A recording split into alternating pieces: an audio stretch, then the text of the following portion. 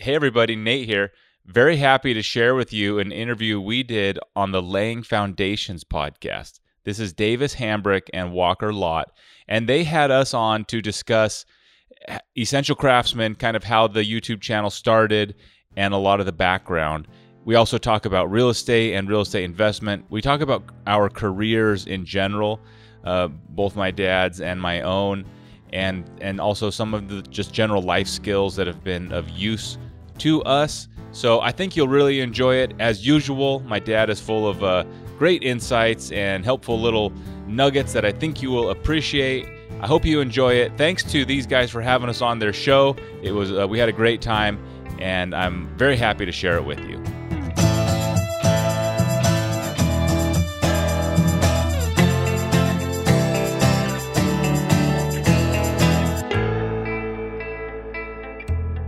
Hey guys, welcome to the Laying Foundations podcast. This is your co-host, Davis Hambrick. Joining alongside me today is Walker Lott. What's up, Walker?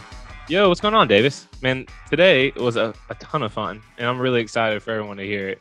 Just for those of you who don't know, we have the Essential Craftsman on our show today, and that is Scott and Nate Wadsworth, and they are some incredible dudes. So much wisdom flowing from them today. I can't wait to listen to it again. Some of the things I picked up were be tenacious and don't give up. That was just something he spoke about a lot. He was saying, for those who just start, it sets you apart from everyone else. And just start. Eventually you will fail. That is like guaranteed. But just start. And when you fail, get back up again and do it better. And I mean, it's just so much wisdom. And that's what Scott talked about a lot. It's just to be wise, to seek wisdom out continually, and your life you'll be fine. You'll have up and downs, but you'll be fine. What do you think about it today? I loved it, Walker. Those are great points. But guys, check them out. It's called the Essential Craftsman. They have a channel on YouTube. They have another podcast called EC2. I mean, these guys are all about construction. And the cool thing is it's a dad and son duo. And it's just a great dynamic of a team. It was really enjoyable to get to talk to them. But like what Walker said, the wisdom that Mr. Scott and Nate that they both had as a dad son team is crazy. Like we talked about, the lens you look through for success. We talked about taking that constructive feedback, like Walker said. Guys, that's one of our big values is to welcome feedback. And the thing I really loved was how the outlook that Scott had was, even if it's a guy you really don't even like, be willing to learn. He might be able to teach you something. And sometimes it's even ways of not to do it. We've all had a boss where it's like, man, I don't really want to do this, but you learned a way to not treat people or not do things. And so I just loved, we talked about construction, but they had just had a deep context of wisdom, of applying things to your life. And I think it's a great time to just see four guys geeking out about construction and having a good time. Man, I couldn't have said it better than myself. That was awesome. This episode's great, and I can't wait for all our listeners to hear it. Towards the end, listen to Scott just talk about pride, and that was a fantastic one. That one just hit me. I just remembering that, talking about if there's contention in your life, both parties are probably acting out of pride. That's right. And that's something huge that definitely is very applicable to my life as well. That's right. And it's something I picked up a lot from him. So it was fun. And I can't wait to hear it. And so without further, we'll go for it. Yeah.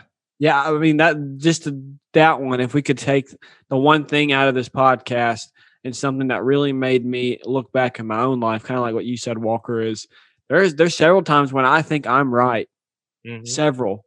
And guess what? It's okay for someone to not agree with you. And I was listening to, it may be Greg Kershell Leadership Podcast, but he was talking about the same thing. Ultimately, when there's times when I feel pride, I feel like there's no way that I'm wrong. Those are ultimately the times I should even listen even more. And I think that's great. Just the whole pride thing. I think the construction industry, most of the guys and gals, we're just prideful. But, we are made to be technical people to know about our craft. And so we have great pride and responsibility in doing so, but we can overstep people with our relationships. And I just thought that was a great point to kind of remember. No, I agree with that, man. It's funny you brought that up. Today in church, Pastor Miles said that we need to listen to understand and not to respond. Literally said the same thing, which goes along with our core values. So I thought that was hilarious and that's awesome. Very hit you in the face. It's like, man, all right, I did need to hear that again. Mhm. Well, without further ado, Scott and Nate. Well, welcome to the show, guys. We really appreciate Scott and Nate being willing to come on the show with us today. It's a really special treat because they are from the Essential Craftsman on YouTube, and I'm sure many of you have heard of it. If you haven't, go and check them out because their videos are incredible, and they are exactly what we aim to do on this podcast, and just share the construction world knowledge and understanding with people out there who may not know a little bit about it and who haven't heard of it before. So Scott and Nate, just to start off, tell us about yourselves, both of you. Where you're from, what do you do? How did you get started in construction? Anything. We just want to learn more about you. Nate, who goes first? You want to start? I'll follow you. How about you? Okay. You lead, and then I'll do cleanup. Okay, that works pretty good. So I'm an old man. I'm 63, and I spent 2 whole terms at Oregon State University as a young man. I thought I was going to be an engineer, but I was distracted by Dixieland jazz music. I played with a little band called the Jazz Miners, and we played for President Carter and booked a tour across the country. And I remember thinking the eminently practical thought that I don't need an education because I'm going to be a star. And so I quit school and played music until I got tired of that. And so I had always liked to build, forts and tree houses and boats as a kid. And so I thought, well, I'll just become a carpenter and build houses. And so I started that about the time that I got married to Kelly, my high school sweetheart. And I just started working for different guys. A big recession hit Roseburg. Unemployment was 23% in 1981, which was 3 years after I got married. Wow. So construction is so cyclical. It just is a series of booms and busts. That is the way it always has worked and always will work. And so Kelly and I moved to Wyoming, northwestern Wyoming, and I worked there for 5 years in the Powell Cody area. Loved every day of it. It's a wonderful part of the world. And then that economy tanked about 5 years later. The local commodities went down there. And so then we moved to Las Vegas. So in Wyoming, I got a well-rounded custom home experience. I worked for a fellow that went from, dig the basement, pour the walls, right up through hang the doors and everything. So that was great. Wade Welch Construction. And then moved to Las Vegas, and I got a pretty wide construction experience there, everything from production, piecework framing to commercial work and layout and tilt-ups and small bridges and all kinds of stuff. And I ended up running a startup commercial concrete company for about 2 years and then moved my family back to Oregon. Logged there again. I logged as a kid with my dad and for other logging operations. My dad was in the woods industry. Moved back to Oregon from Las Vegas, tired of construction. Dad and I logged for 2 or 3 years, and then I could see the handwriting on the wall there. That just wasn't going to work. And so I got my Oregon general contractor's license, and I've been a small general contractor here ever since until YouTube came along. And that is Nate's conversation. There you go. Well, my background's a little shorter. I graduated college in 2009, and in 2011, I quit the accounting job I had for a couple of years because real estate prices were so low. It was kind of an obvious opportunity, and so I spent the next 9 years buying and selling and doing kind of small rehabs on my own real estate deals. And then in 2017, I guess, or 16 maybe, I had a deal that was kind of my biggest deal that was very slow. It was a slow approval process. I had a lot of extra time in the day, so we started making YouTube videos, which kept me busy while my little development was pushing through, and that is what allowed us to build our YouTube channel. We kind of both were able to dedicate the appropriate time to grow it, and at this point, it's what I'm doing with my full-time energy as well. And basically, if our YouTube channel tells a story, of course, you can go back and watch our first videos from then to now, and there's several projects started there we may talk about, but that's kind of where we're at this moment. Yeah, I think that's awesome, guys. I appreciate y'all both being willing to open up and share there. One of my first few things that I thought was pretty cool about Mr. Scott, I didn't know that you were in a jazz band. You got to play for President Carter. Tell me about that. Yeah, so I'm in high school here in Glide, Oregon, and there was a local guy who he owned a small general store. His name was Neil Hart, and he was also a carpenter. And I can remember going into his general store, and he would be quizzing kids about their algebra problems. He was just a remarkable mentor for a lot of guys, Hmm. and he ended up showing me how to use a framing square, explaining to me how to cut stairs. He Wow. just was a big impact on me. But earlier, when I was in high school, he was talking to my mom, who was a very accomplished pianist, and said, "Lorraine, there's a kids band up in Eugene, 80 miles north, and they're looking for a trombone player, and I think Scott should try it."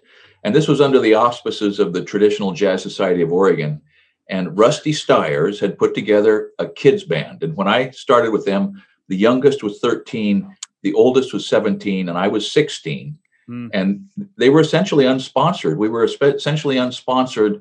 Rusty just wanted a band, and he just made it happen. And so I did that for 4 or 5 years before that kind of ran its course. And then the band played at Disneyland. After I left the band, they played there, and several of them are still pro or semi-pro.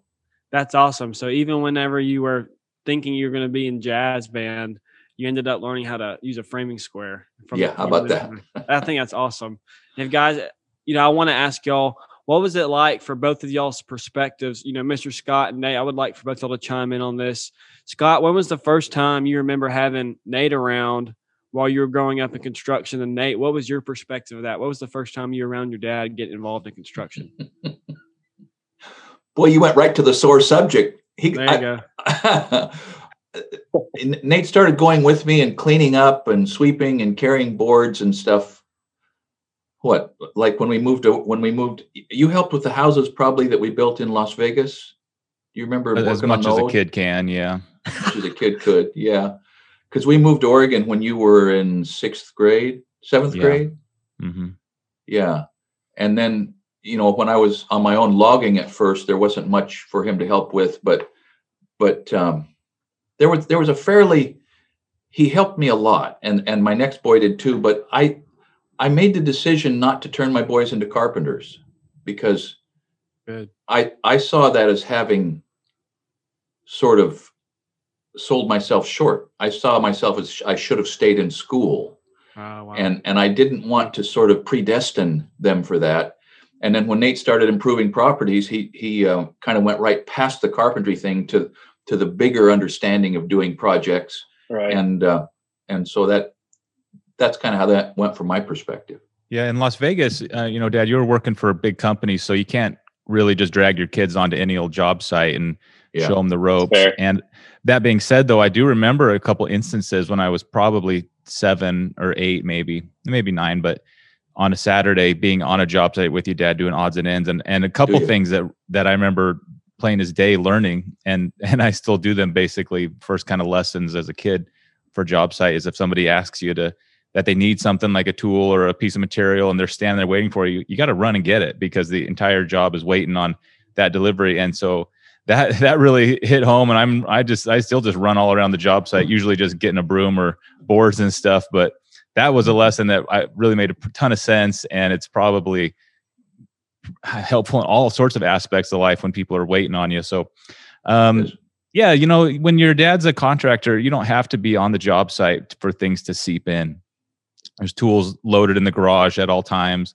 Dad just coming home thrashed and filthy, and seeing him, even helping people in like service oriented things, just watching him just, tear things apart and do what he does was, there's almost like I don't know how you think of it, but when your father can do something, you almost instinctually think that you have it by birthright, like right. You can do that, therefore I can, which is, I think, a good thing, because even though I didn't have, a lot of technical, maybe I certainly didn't work in the trades, but I just by kind of being around it, maybe felt like some of it has just kind of come in through osmosis, and I think that's a good thing. So there's a lot you can learn just from having it in the house and the tools in the garage and a dad who's on a job site, because you just kind of observe and know what real work is, or what this type of real work is. Yeah, I have a ton of questions for both of y'all coming off of that. I mean, even going along with you talking about being with your dad and just learning. It's like, yeah, I can easily do this. You know, there quote. I'm going to butcher it, but it's like you think either you can or you can't. It's like whatever you think, there you will be, or something like that. And it's like you think you can, you might as well just go do it. But man, going off of the real estate thing, because I love real estate, and Davis knows I was going to head this way just real quick. So you mentioned that you had an accounting degree in 2009, you graduated with an accounting degree, started doing that, and then realized that, hey, real estate's kind of a direction I want to go. First of all, what made you see that? And then second of all, you know, how did you get the whole process going of buying and selling, rehabbing? And are you just now doing YouTube full time, or are you also kind of doing that on the side as well? Well, maybe like you, I had always been interested in real estate. I remember the first time I learned you could own it, a neighbor kid was telling me how a square foot of land in this desert we were playing in Vegas cost $1,000. And I thought about it for weeks, like 1 square foot costs $1,000. I never did the math to see if that's right or not, but I remember from that moment on just kind of learning like, oh, you can own this. And I was also my whole life kind of interested in buying good deals on things. So garage sale. Right. And anytime I sensed I was buying something at a good deal, that like was really exciting. And so I kind of put these two things together at a young age, like, wow, what if you could get a good deal on something really expensive? Like a piece of real estate was the most expensive thing I could imagine when I was a kid. And maybe it is, but so I had always wanted to do real estate as well. And in terms of how I got in, to be honest, it was kind of dumb luck because you didn't have to be a genius in 2011 to know that real estate prices were low. That's fair. It was the lowest they had ever been, you know, at least in nominal terms. After the crash. Yeah. And so it was kind of obvious. And I was, again, just lucky that my wife at the time, we didn't have any kids and she was working full time enough to pay our bills. She was a teacher. And so I was just so lucky and fortunate that, and she was willing. I kind of told her I was going to quit my job, and I think she like burst into tears, basically. Like, why would you do that? But you know, it only took a few days for her to be like, yeah, it actually does make a lot of sense. And we took a chance, but it wasn't a very big chance because real estate was on sale. And honestly, looking back, any deal, any property I had bought, I could have. You kind of couldn't lose. And so at the moment, no, I'm not doing real estate deals. I have some properties that I have acquired and put together that are generating income for me, but that's not my primary business. And I'm looking forward someday to kind of getting involved in it again. It's definitely it's just a super fun and dynamic business, and it's for me like the perfect marriage of construction and deals and people and solving problems, and it's just a really terrific it's almost like the full package. That's awesome. I know this is not a real estate podcast per se, but you know, so many things I've listened to and talked with people about is exactly what you're describing. Just easy. It's fun. It's something that everyone can do. Just no one really knows about it. And so going along off of that, you know, you talked about you're just doing YouTube now. We'll kind of transition a little bit. First of all, how did y'all just get started in YouTube? Because I'm sure when you got started, it wasn't as big as it is now, because YouTube has kind of just taken off over the years. And then when did y'all decide like, hey, this is something I want to start doing full time and just kind of cut all ties to everything else? So Scott or Nate, whoever y'all want to start off with. Nate, why don't you tell them about the first YouTube video you put up right after you made that website for me? What, 12 years ago now or something? Yeah. Well, I guess big picture, and as everybody knows now, my dad here is kind of a master and a very unique craftsman and has all these unique skills. And there was always, he's in kind of a small town, and it was always sort of a puzzle for me. Like, man, how come everybody in the world's not like buying and ordering things from Scott Wadsworth here? So anyways, we took a couple tries at it. We made a website and we made a YouTube video in 2008. You talk about being early to the game. Yeah. I don't really feel like we were, but we kind of were in 2008, and we put up one video. It was a slideshow of a lot of the blacksmithing things he did. I was in school at the time, so we didn't have time to pursue it. And to be honest, YouTube wasn't what it wasn't what it is now then. So I don't think we even would have thought that it was a thing to do. But in 2016, we put our first video up, and it was kind of trying to do the same thing. And the goal was to allow more blacksmithing to happen and working in the shop. And my grandma was alive at the time and heading towards needing kind of full-time care. So we were thinking, hey, maybe if we could get a little audience that you could sell blacksmithing items to, why not? And also, to be honest, I've always kind of enjoyed media and sort of digital content creation. I've never been good at it, but I've always been aware of it. And so it was a fun test for me to kind of try something new and make a video, which I had never done before. And so, and basically after we did the first one, it was almost like uncovering this, I don't know, like a gem you didn't realize you have, like you polish a rock. It's like, oh my gosh, it's not a rock, there's a diamond. Cause my dad's really good. He's really natural, as you guys know. And once that kind of clicked, we're like, oh my gosh, you can do this. And I could probably figure this out. And so we kept doing that. And it was really one foot in front of the other. But the original idea was sort of to, maybe we could build an audience and sell swords and knives and axes and blacksmith items too. And Nate kind of had to twist my arm because he had been, he's a millennial. And so he'd been keeping track of the internet evolution. And I think he had kind of been seeing what was happening, and he's an entrepreneur. And so I think, at least in the back of his mind, maybe in the front, he was thinking, wow, there's a lot going on the internet. Mm-hmm. And so he was up here. I think your whole family was up here for Christmas. Right. And he said, Dad, I think we ought to make a video in your shop. I said, pardon me? He said, yeah, I think we ought to make a video in the shop. I said, well, what for? He said, well, we could put it on YouTube. And I said, well, yeah, what for? And he said, well, people like to watch stuff, and they like to watch guys lay brick and guys. That's right. And I thought it was just strictly cat videos and car wrecks. I didn't think it was anything more than that. Right. And so he brought his iPhone out into the shop, and the lighting was bad. And it was a time in the shop when I was installing a crane. Okay. And so it was just complete chaos in there.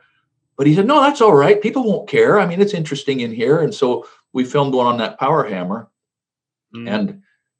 And so as we began as we started watching what the reaction was, and it was slow, right? It was very slow and tentative. But we began to think, I wonder what's going on here. And then he made a video about 4 months. We probably put up about one a month, sort of, there for about 4 or 5 months. Mm-hmm. And then he made a video called The Blacksmith's Anvil that kind of went a little bit viral. It got 112,000 views over the weekend. Wow. And it just got our attention. And so it was about a year after we put up the first video that we monetized the channel so that the algorithm would begin to promote, And that coincided, like he said earlier, with some luck. The timing was really auspicious because we both could set aside some time right then. Mm-hmm. I remember we had a conversation, what should we do? And we thought, well, we have to do something. We can't just ignore this. And I told him that I could probably tread water for 6 months. I could invest 6 months. Right. And he was, developing his storage project, and he could commute about once or twice a month. So anyhow, that's where it kind of, it was his idea and way it went. Yeah. And not to mention, you said the first video y'all put up was in 2008. That was right at the housing bubble. Yeah. So was that also affecting you guys? At that time, no, I was in school. Okay. And Dad's he had a long line of work always, and so I'm sure maybe the list got shorter, but at that moment we were kind of busy with the more traditional sort of job and school.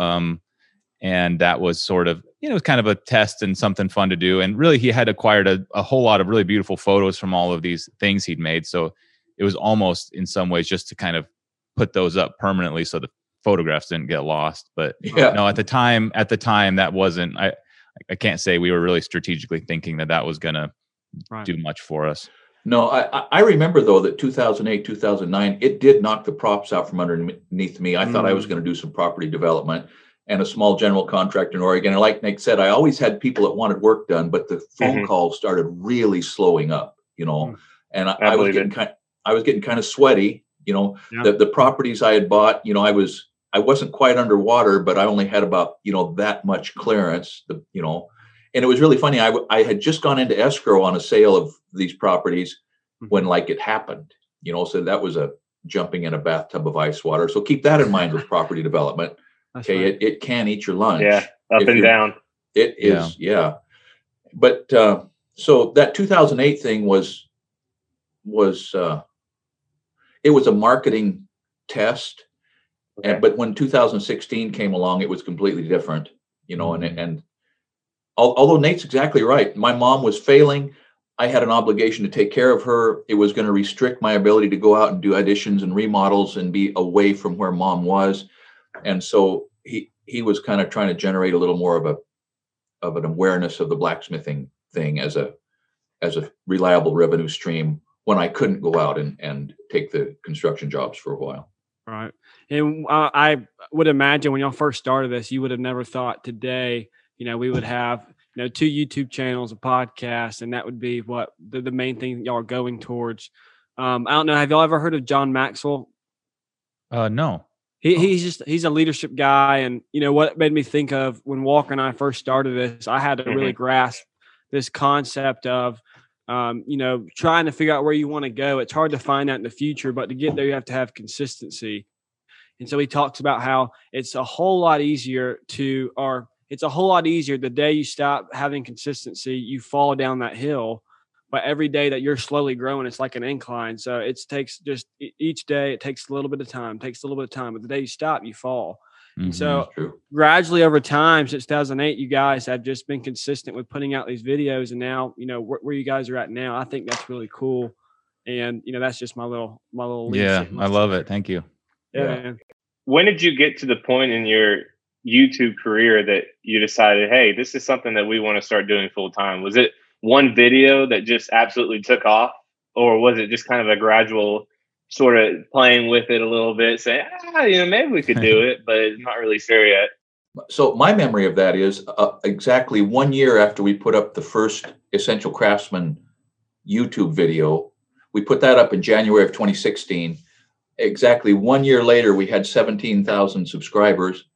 And Nate had strategically been putting off monetizing the channel. He had what I think has been maybe our most important insight at the beginning, to not worry about growth, but just worry about making the best videos we can. That's right. Right. So 1 year later was when we had the conversation about, okay, it looks like we have to do this. So that was January of 2017. At least that's the way I remember it, Nate. Is that the way it went down? And it's kind of like what you mentioned, Davis, although a little different, about putting one foot in front of the other, because to be honest, there wasn't like a moment that, you were now officially full-time. In fact, even right now today, we are in the completion phase of a project we started years ago. And so it's almost like, I don't know, the journey has led us here, but there wasn't necessarily one moment where we're like, we're going to build an online business. This is our goal. It was more like, we're going to make these videos and then see what happens. And then we start the house project, really like, let's build a house and make videos about it. There was never a time, we never had a chance to stop making videos. It's like when you start something, you got to finish it. And so in some ways, that's kind of the story of Essential Craftsman, because we started these things and we need to finish them. And so, that being said, there was definitely a moment. I remember we had several phone calls at the beginning of 2017, because I was already, my business, my real estate development was kind of on the side. It was on the back burner, going through permitting and engineering and stuff. But my dad had to basically stop taking clients, so I didn't have to like cut the cord or pull the plug on a business that I had built up, and he did. So for him, that probably was much more of like a cold, jumping in a cold bath of water, because it takes a lot of time to make these videos. You almost wouldn't believe it. It's almost embarrassing how long it takes to put these things together. And we needed both of our full time to do it. So we were lucky to be in that time in our businesses where we could do that. Fortunately, the growth we saw over the first year was pretty predictable, and it had been predictable over a year. And then throughout 2017, it was kind of following that same trend. And so we were kind of able to do the math and say, okay, it's safe to assume we could probably keep growing at this level. And if we do, the income from all the different parts of YouTube should grow at the same rate. And that's kind of proven to be true. So we had a little bit of foresight just from the couple years of growth that we felt like we could predict with reasonable accuracy that there would be something there, even though it did take a couple years that was really paying the bills, but we had reason to believe it would get us there. I also felt, especially me, I mean, so Nate's right in the middle now of his prime entrepreneurial part of his life, right? Mm-hmm. And I was at the end of the prime entrepreneurial part of my life. I mean, the candle was pretty well burnt up. Huh. And so for me, at least, it was, look, it would be crazy for me not to try this, because like you said, the trend was positive. The signs were auspicious. I was not getting any younger. I had kind of pigeonholed myself here in Southern Oregon as far as what I do and what I was comfortable doing. And so there was no reason to think that I was going to suddenly invent another wheel. Right. And so even though I had arguably more to lose, I also had arguably more to gain, sort of, for the last, decade or two of my ride. And so that all kind of added up. So I wanted to back up and talk about the idea of continuing steadily up the incline of consistency and habits. I've heard about and read about something called convergence. And that is, at a particular time in your life, the different skills and aptitudes and relationships and charge accounts and educate, everything can kind of converge. And we had that in spades. I guess have right now that in spades with Nate's skill set and my skill set and this window of time with YouTube. It does seem like the classic sort of textbook idea of convergence.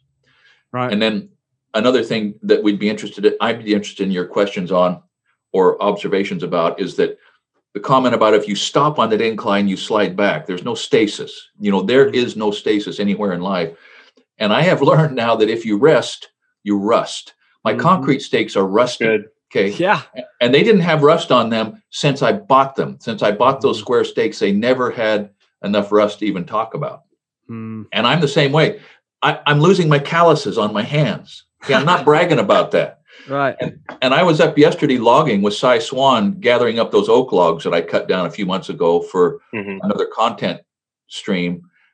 And I exhausted myself doing what 5 years ago would have just been a hard day, That's cool. That's So it's very interesting that you can't stop on that incline. Well, I think it's so cool. Nate kind of talked about what y'all did was literally the entrepreneurial spirit of you kind of just start something. You don't really know where you're going. You have to find out what you're going to do. And then, Scott, you have your experiences and y'all are literally bringing that to life with a YouTube video. And that's the convergence y'all are talking about. And that's really where I wanted to go next was on our last podcast that we're actually going to put out this Monday. Walker and I talked about how there's a correlation between knowledge and time. And for you, Mr. Scott, as you said, you're not a young man. And so you've been around construction a whole lot. And so your experiences of going from working and doing finished carpentry to doing concrete to then logging, and now you're doing your own kind of your small custom home business. All these experiences you've had have given you great knowledge. And I mean, that's the essential craftsman. So from your perspective, what would you tell someone, or what are some qualities that you would tell someone to have if they want to be knowledgeable in our industry? Okay, so what I'm going to say next is going to sound like nonsense to a certain portion of your audience. Okay, but you've got to learn to read. And when I say learn to read, you have to learn to read with the intention of learning something. And I'm not just talking about technical manuals. I'm not talking about fine home building. I'm not talking about concrete references. I'm talking about all kinds of reading. And when you're reading, analyze how the people are using words and what they have learned. Just you're analyzing how, when you're reading, you're hearing another person's thought stream. If you're paying attention, and if you really pay attention, you can think about how did they arrive at that? What did they do to get to where they could think those thoughts, and what can I pull out of that? And so that is the first thing I would say is, if you can't learn from reading, how are you going to learn from reading a set of blueprints or anything else? Right. So that would be the first answer. And I don't know if that's complete enough for you, but okay. Then the other thing is like we have probably mentioned on the channel is determine every day you're going to learn something from the people you work with, even if you hate them, even if you hate them, even if they're your enemy. Okay. If you're competing for the same job or whatever it is, you're going to learn something from them. And if you're consistent in that, nothing can stop you. That's right. I mean, I think that's fantastic for life in general, because exactly what you just put up. Me and Davis have talked about this before on recent podcasts, and it's you can learn something from everyone. And it's either going to be something you can take with you and use for later, or something not to do. Right? It's one or the other. It's going to be something good or something bad. So you can either learn how to not do something later in life, or learn how to and just emulate them. Yeah. So for you guys, how much of a learning curve has it been? Oh, let me try to rephrase that. Because Mr. Scott, you've been doing logging, blacksmithing, working with your hands, building for your whole life. And Nate, you've been doing an entrepreneur, you've been doing the investing, you've been doing and some building as well, and going to school, getting all that stuff, the numbers, everything. Mm-hmm. So there are two different skill sets that have come together, which is fantastic. It's like a power duo, for this. I think Essential Craftsman's incredible in that regards, because both of your strengths complement each other's weaknesses, in each area. And how has learning the construction industry, learning the YouTube industry, learning the housing industry, how has that curve been to y'all? The more that I'm trying to word it the right way. The more that you dove into, like, every day, like having to create a video, having to learn how to create videos. Nate, you were talking about, like, you had no idea how to edit a video, how to do something, or, but you went out there and did it, because part of the entrepreneurial spirit is just doing it. Most people fail because they don't start. And it's like, that's a thing that I've seen a lot of people. Everyone has ideas, they don't do it. And Mr. Scott, you just went from blacksmithing or from logging to saying, I don't really want to do this anymore. I'm going to go build a house. I might have never built a house before in my life, but I'm just going to try it. So really my question is just speak on your experience of maybe not knowing what you're going to do next, but just going out there and start. And how did just starting something shape your next steps into getting to where you are today? Nate, you want to go first? Yeah. Well, I don't know how this will answer your question precisely, but it comes to mind, and that is, I was born in 1982, which makes me one of the oldest millennials. And when I was a kid, well, I should say I kind of came of age, in high school when computers were around, in middle school, but they were so terrible. And same with the internet. In high school, we had a computer class, and it had to have been one of the first times, high schools were getting kids on internet, and it was terrible. And I really got this, you almost had to learn how to, like, force the computer to do what you wanted to do. And, like, so much troubleshooting and problem solving. And, like, now these computers and all these tools are really intuitive, but man, they were terrible. Then you're constantly, like, rebooting it and Control Delete. And so I think that I kind of got this, like, not a skill, but just, like, out of necessity of, like, forcing things to, like, go, I know this will fit if I just, maybe I'll try this, and just, like, kind of figuring out, like, whatever the problem is, if you just kind of, like, keep messing with it enough, you can kind of jam it in place, sort of. And to some extent, that sort of skill that I feel like I developed because of these terrible computers and who knows what other part of my life, but has really helped me in all of the other businesses I've been involved in, whether it's a remodel or a type of construction that I know nothing about, but for whatever reason, I've never really been too terrified to not only do it, but maybe buy the property, and really risk a lot of money and a lot of financial harm if it goes wrong, because I have had this, like, idea that we'll figure it out. And nowadays with the internet, my dad mentioned how important reading is, and it really is, but, kind of related, having the skills to, use Google properly and just dig deep and just know it's on there, get the information you need, or find the person and just really get in there and figure it out, is a really useful skill. That's been very, very helpful for me all through my real estate business. The storage business that I developed was a total street fight. And the only reason it got through is because I have this, like, stubborn insistence that I could probably figure out a way to do this. And the video production and all that has been kind of the same story, that all these cameras I got, it's just been a struggle to figure everyone out. But by just kind of sticking with it, we've been able to. We put out a lot of videos that were pretty bad, in terms of video and audio and all sorts of things, but we never let that stop us from actually putting them up and getting on to the next one. So Right. I would say for me, being, not being too scared of trying something new, not being too scared or understanding how to find the answers to the problems that you might be having has even then when I was in school was a struggle and I had to just battle through it. And I think that it's really helped me to have a mindset that kind of whatever problem I square up to, I could probably solve. Now I have a lot of like really great resources. Obviously my dad, not everybody has a dad who can give them the answer they're looking for with a phone call. And I've got a great wife. And so I'm extremely blessed. And I'm not saying that I myself have solved all these problems, but the point remains that if you kind of just are a little tenacious about it, you can, and don't give up, you can usually find opportunities and solutions that don't present themselves immediately. Yeah. So that was really important.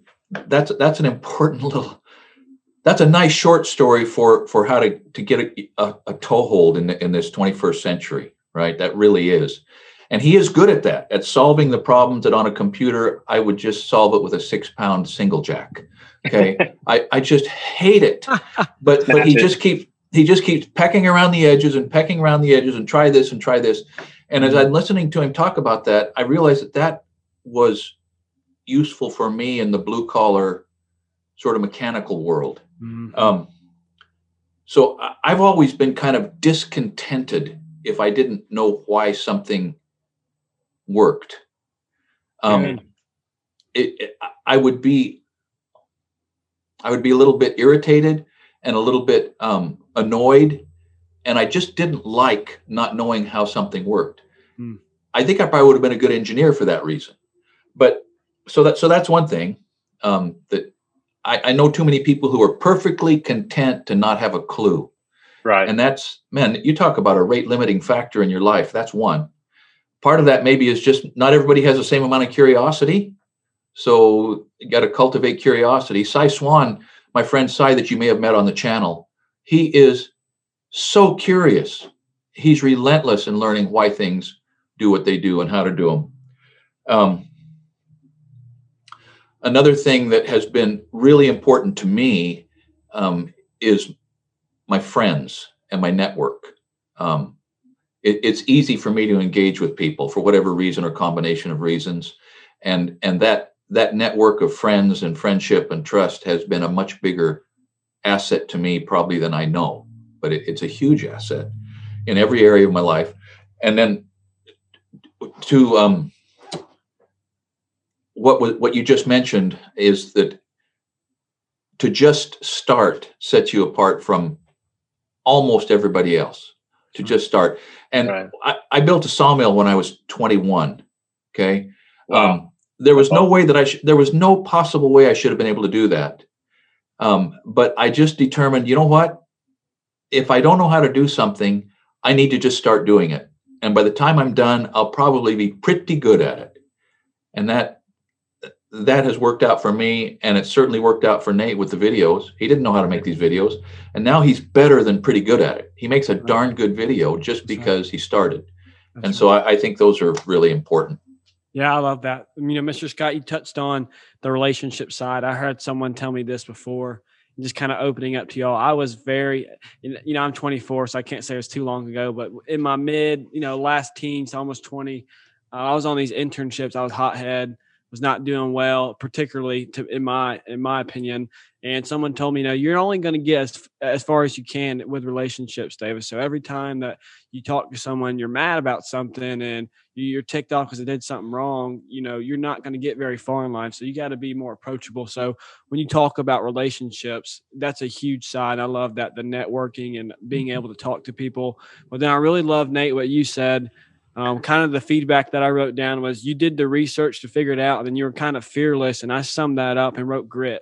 We've had a few guys that have come on and talk about the quality that they most want out of someone that's younger, if they're going to learn from them in construction, or if the older guy can teach the younger guys to have grit. Because if you keep coming back, you keep pursuing, you keep trying, even when you don't feel like it, like Mr. Scott said, even if it's your enemy and you're still going to go learn from them and you keep pursuing them, that's what it's all about. And, you'll get to where you want to be one day. And If I can kind of transition just really quickly, I would like to talk about, we'd be remiss if we didn't talk about construction and actually kind of dive in a little bit. And Mr. Scott, like you said, you grew up in the trades, and that's one of the premise ideas I had of developing this podcast was, I saw in the commercial world when I went on these internships, how people maybe look down on some of the tradespeople, and how now even in most of the schools, there are a few, but most of the schools kind of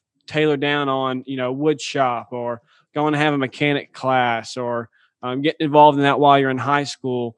And I just kind of wanted to talk about, what was that made you want to work in the trades, and how has it been for you? Obviously, we've talked about that a little bit, but just talk more about that, your experience of growing up from the trades. So I didn't exactly grow up in the trades. My dad was a logger and worked in a mill and then drove trucks. But I perceived that he respected and saw value in trades. And so, we are drawn to kind of do what it is that we see our fathers placing value on. Okay, so I think that was something for me. But I did grow up in a blue collar, hard work. And like Nate said, if someone's waiting on you, you run to get the job done. And that's even more true when it's a machine. If there's a machine waiting on the ground man, growing up logging, you learn to just race because the machine's worth more than you are. And if you're slow and the machine's waiting, it costs everybody money. So that the first thing that I learned, and that Nate really learned as a kid, was to work. And work takes grit. Yep. Work requires that you learn to accept a certain level of pain, because work is pain. Everything about work is painful, even if it's just at the level of keeping you from doing something you'd rather be doing. There's an element of pain with that. So you have to become hungry for the work, and at a certain level, you have to become hungry for some pain to sort of pit yourself against, right? So the one piece of advice for every young person is you've got to learn to do the hard thing. Like right in this moment, maybe the hard thing is just shutting off the video game. Maybe that's the hard thing. So do it once in a while, and then you can go to the next hard thing, because construction is full of hard things. The trades are full of hard things. That's right. And you can learn to take immense satisfaction in being able to do a hard thing and push through that reasonable instinctive response to get away from pain. You can instead develop the gear to get a hold of it and just pick it up and throw it out of the way and do the job. So I don't know if that even addresses what you just asked me, but it seems appropriate. I love that because that just made me think. I never really thought about that. It's kind of what discipline is. When that comes, what are you going to do? Are you going to grip on and really tell it no? Or are you just going to succumb to it every time? That's right. It's a key life skill. Yeah, I mean, it's kind of like Jocko Willink. It's discipline equals freedom, and it's so many people. And I honestly, especially nowadays, and it's the way the world's going to. It's just the way culturally we as a nation have become of just. I think people are afraid of pain, like you were saying. You don't hear that talked about very much anymore, because most of the time people say, "Oh, you need to be." This needs to be easy, or you need a safe space, or you need this and that and XYZ, and it's like you don't. That's our nation was built on values that you hold, and it's hard work. Go out there and do something with your hands. And this is for both of y'all. I mean, how much do you think your growing up of building with your hands and like the work that you've done has influenced your professional, like career wise, and your personal lives as well? Because I feel like you can tell a huge difference in the lives of people professionally and personally who worked hard work as a kid and growing up versus those who kind of were given everything, who had a pretty quote unquote easy life of not having to go out there and work, getting to sit on the couch all day. What is your takeaway of how that shaped y'all's life, Nate and Mr. Scott? Go ahead, Nate. Oh man, that's really tough. And I'm torn on that. And here's what I think of. Sometimes I feel like first of all, I really like working, and I really like doing the dirty work, digging and gluing pipes and whatever the like kind of tradesman level, even like the grunt level, I just like working. And I know that has like in some cases held me back from success, because I find myself often, especially in my real estate business, doing the job that I could have hired somebody to do for $15 an hour. And that it took me years until my wife finally is like, you got to stop, just pay somebody else. And that's still really hard, because I just like doing it. I like kind of being there. Like right now, I'm like gluing the last piece of the septic together. And that's to somebody, it's like a division of labor is a real thing. And I shouldn't do every single thing. So I'm torn, because I like doing it. And I do know a lot of really successful people. And I know one of the reasons one thing that a lot of them have in common is they would never dream of like doing that type of menial task, because they know that their time is worth more at their computer doing whatever thing. So I only say that because I still choose to and enjoy, and I spend an enormous amount of time doing the work because I enjoy it. And if you are thinking about the point of life is to have satisfaction and be proud of yourself and have a good family, and to me, it's worth the trade-off. Maybe I could be more successful if I was simply just, maybe if we put out 5 EC videos a week instead of 2, and I didn't spend my time like digging holes. But I don't know how to answer your question. I really like working. I guess maybe I'll sum it up this way. And this goes to the last question that you guys were talking about, which is, I love working and doing things, especially when I'm learning something new, even if it is very low level kind of grunt. But if there's someone else who's more expert at that, I really love doing that. I've never been in a job doing really brutal work for years where you kind of learned it all the first year, and then you spent several more years just doing the grunt, not learning something. That would be a really tough situation. And I got to advise anybody in that situation, shake it up, get another job, go find somewhere else so you can learn something new, separate from working hard. Work hard, that's great, but gosh, you got to be learning something new. And then at least for us, by having done that, we've both learned lots of different types of things. Who would have guessed? But as it turned out, we have just enough types of different knowledge to make it work in this YouTube world at the moment. And that is only because we've probably both learned lots of different things from lots of different people and places and professions and relationships. And so I would just echo that on learning, whatever you're doing, learn. And then second of all, like I said, I do choose to work still, even grunt work, because I do like it. And is it more valuable for me to do something else? I don't know. Maybe it's almost like you got to have a hobby. So it's nice to be able to even treat it like that. Like the Weekend Warriors, they got a great way to live. They can do work and not have to do it under somebody's thumb. So I kind of put myself there, I guess. So there's a ton of philosophy in this, right? I mean, and the elephant in the room is, and Nate and I talk about this, is what do we mean if we talk about success? I mean, what an ambiguous term that is. That's really good. Yeah. And the short and easy and incomplete answer is money.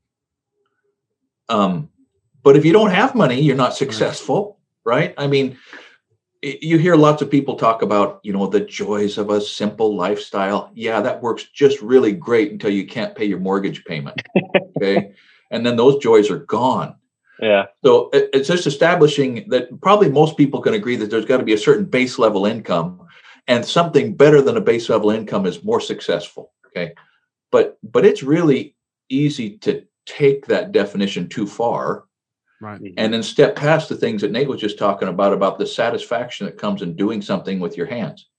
Right. The satisfaction that comes from realizing, I'm a little tougher than I used to be. And not only that, but my kids are learning to be tough. Because that whole concept of grit, if you don't learn some grit by the time you're about 12, man, it becomes a hard thing to learn.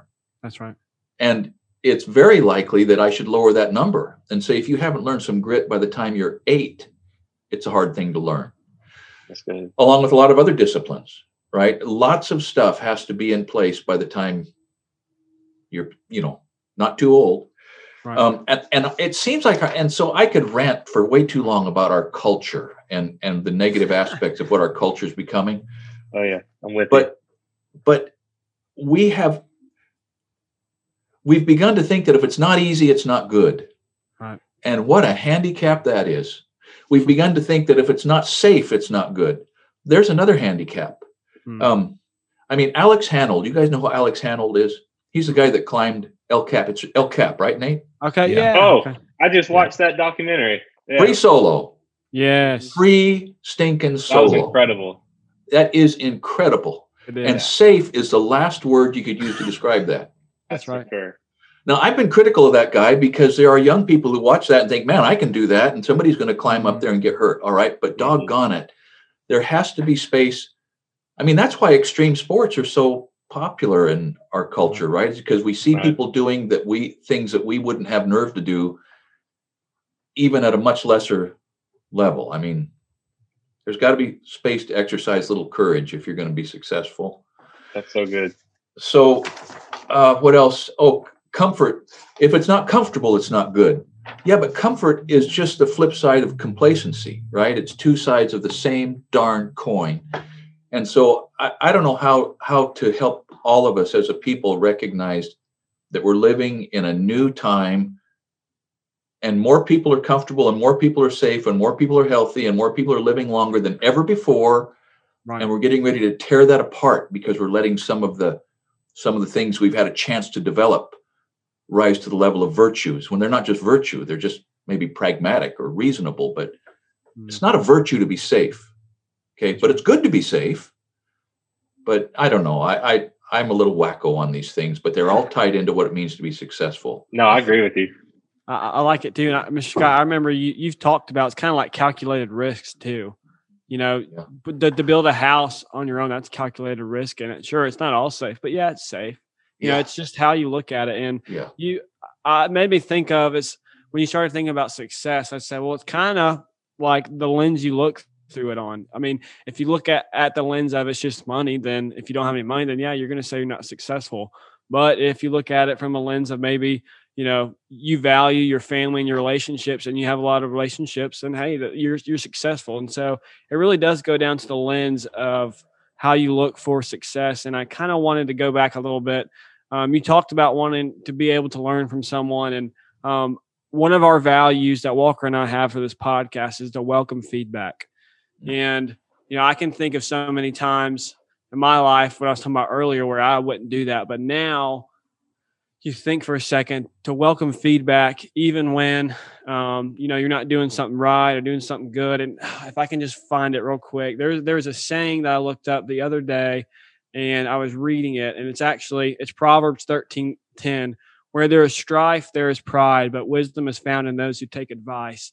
And I hear that and I think about, you know, welcoming feedback and having accountability. It's a good thing. It's a good thing for someone to tell you, you know, you're not doing that right. Come learn from me. Or that's stupid. Come on, come back to me. What do you guys think about that? I think that's the most important concept.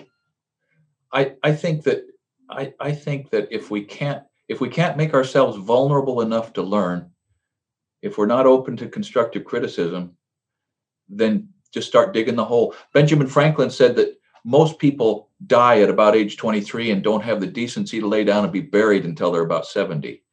And that's what you're talking about is if we're unwilling to learn, then why would we think we should keep breathing, right? Mm-hmm. And you just identified something hugely important from my perspective.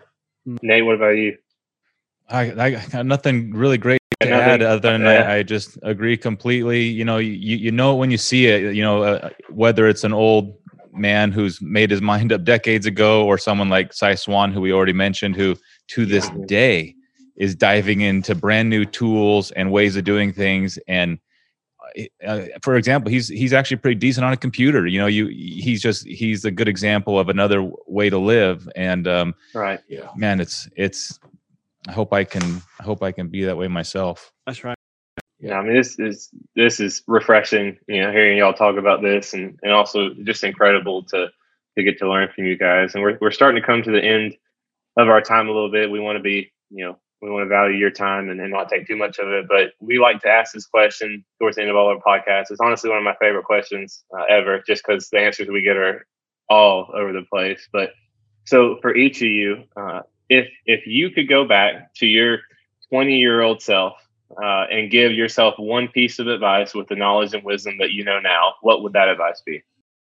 I'm fortunate that I haven't made very many huge blunders. So for me, the advice that comes to mind, and maybe it would change if I thought about it longer. I know that I was, and maybe I am still impatient with almost my life in general. You know, I remember when I was 23, or no, I was probably 26. I was like coming to the end of college, and I kind of realized I didn't actually learn very much. And I did learn about accounting and stuff, but I kind of realized like, oh man, I don't know. So I bought some books about things that I was interested in, and I kind of realized, and reading those like self-help kind of books, I almost instantly became impatient. Like I need to have this wealth or this career, or this family I feel that right now. And I was 25, and I remember really thinking like, oh, what the heck? I've been working pretty hard. I was paying for my school and yada, yada. And even now, you know, as I'm hearing myself say this, I'm reminding myself that you got to be patient for the things in your life that you want. And I know when I was younger, I was a little impatient with certain things that I felt like I was ready for right at that moment. Looking back, I'm kind of glad they rolled out just the way they did, but I think I might have tortured myself a little bit unnecessarily by feeling like I was either entitled or deserving, or, you know, life was unfair, that certain things weren't happening to me that I felt like they should have. And looking back, that was just being in my 20s, and now I'm in my 30s. I'll turn 40 next year. So I'm kind of coming up to the next milestone. And I have a feeling when I look back, I still haven't cracked that code, but that's the first thing that comes to mind. It's really good.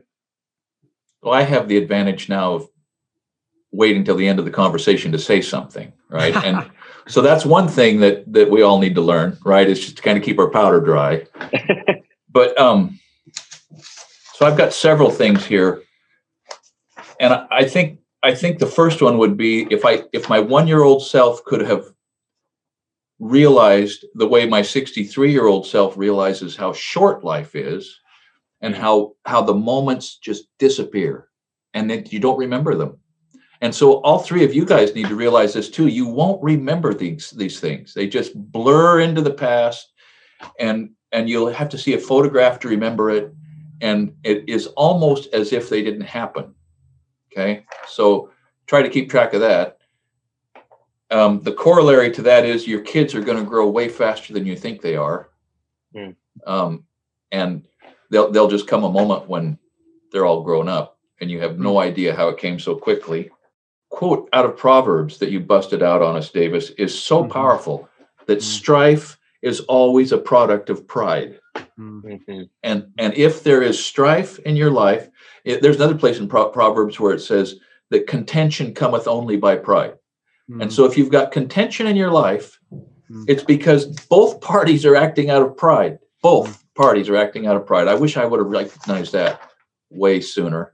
Now, a 1-year-old, probably not, but really at some point, at some point, it's powerful to recognize that. Everything, you know, Paul wasn't kidding when he said all things work together for good unto them that love the Lord. He wasn't kidding. And it's hard to believe that. My mom she drummed on that so hard. We all got so sick of hearing it, but she was right. And I guess the other one would have been at age 1 or 2, if someone could have helped me understand that there's an old man in my future that is going to really wish that you would be wise every chance you get. You know, seek wisdom. Just seek it as hard as you can, and it's not the same thing as knowledge. That's right. So that's a much longer answer. That's a much longer answer than what your question probably supported. But there you have it. No. I love it. You could keep on going. That's my favorite question to ask, just because you get so many different people with so many different backgrounds. Because, like we said earlier, you can learn from everyone, and we have learned so much from you guys just being in this short time. We had a guy on our last podcast talk about, and the way that he answered it was completely different. And he said that he would just go back and tell his 20-year-old self that, hey man, you're doing a good job. Just keep going. Just encourage himself more. He's like, you face some things in your life, but you've ended up where you are now, and just keep it up. I was like, man, that's a different answer we've had before. It's like, it's cool. Yeah. And it's everyone has something to share, but I wish we could keep on going forever. But thank you guys so much for being on here today. I mean, seriously, it's been an incredible opportunity. Just very humbling that y'all would take your time out of your day and speak to us and share your life a little bit. Well, you're very gracious, and keep up the good work, okay? Thank y'all so much. Thank you, guys. Thanks. Appreciate it. It was great being here.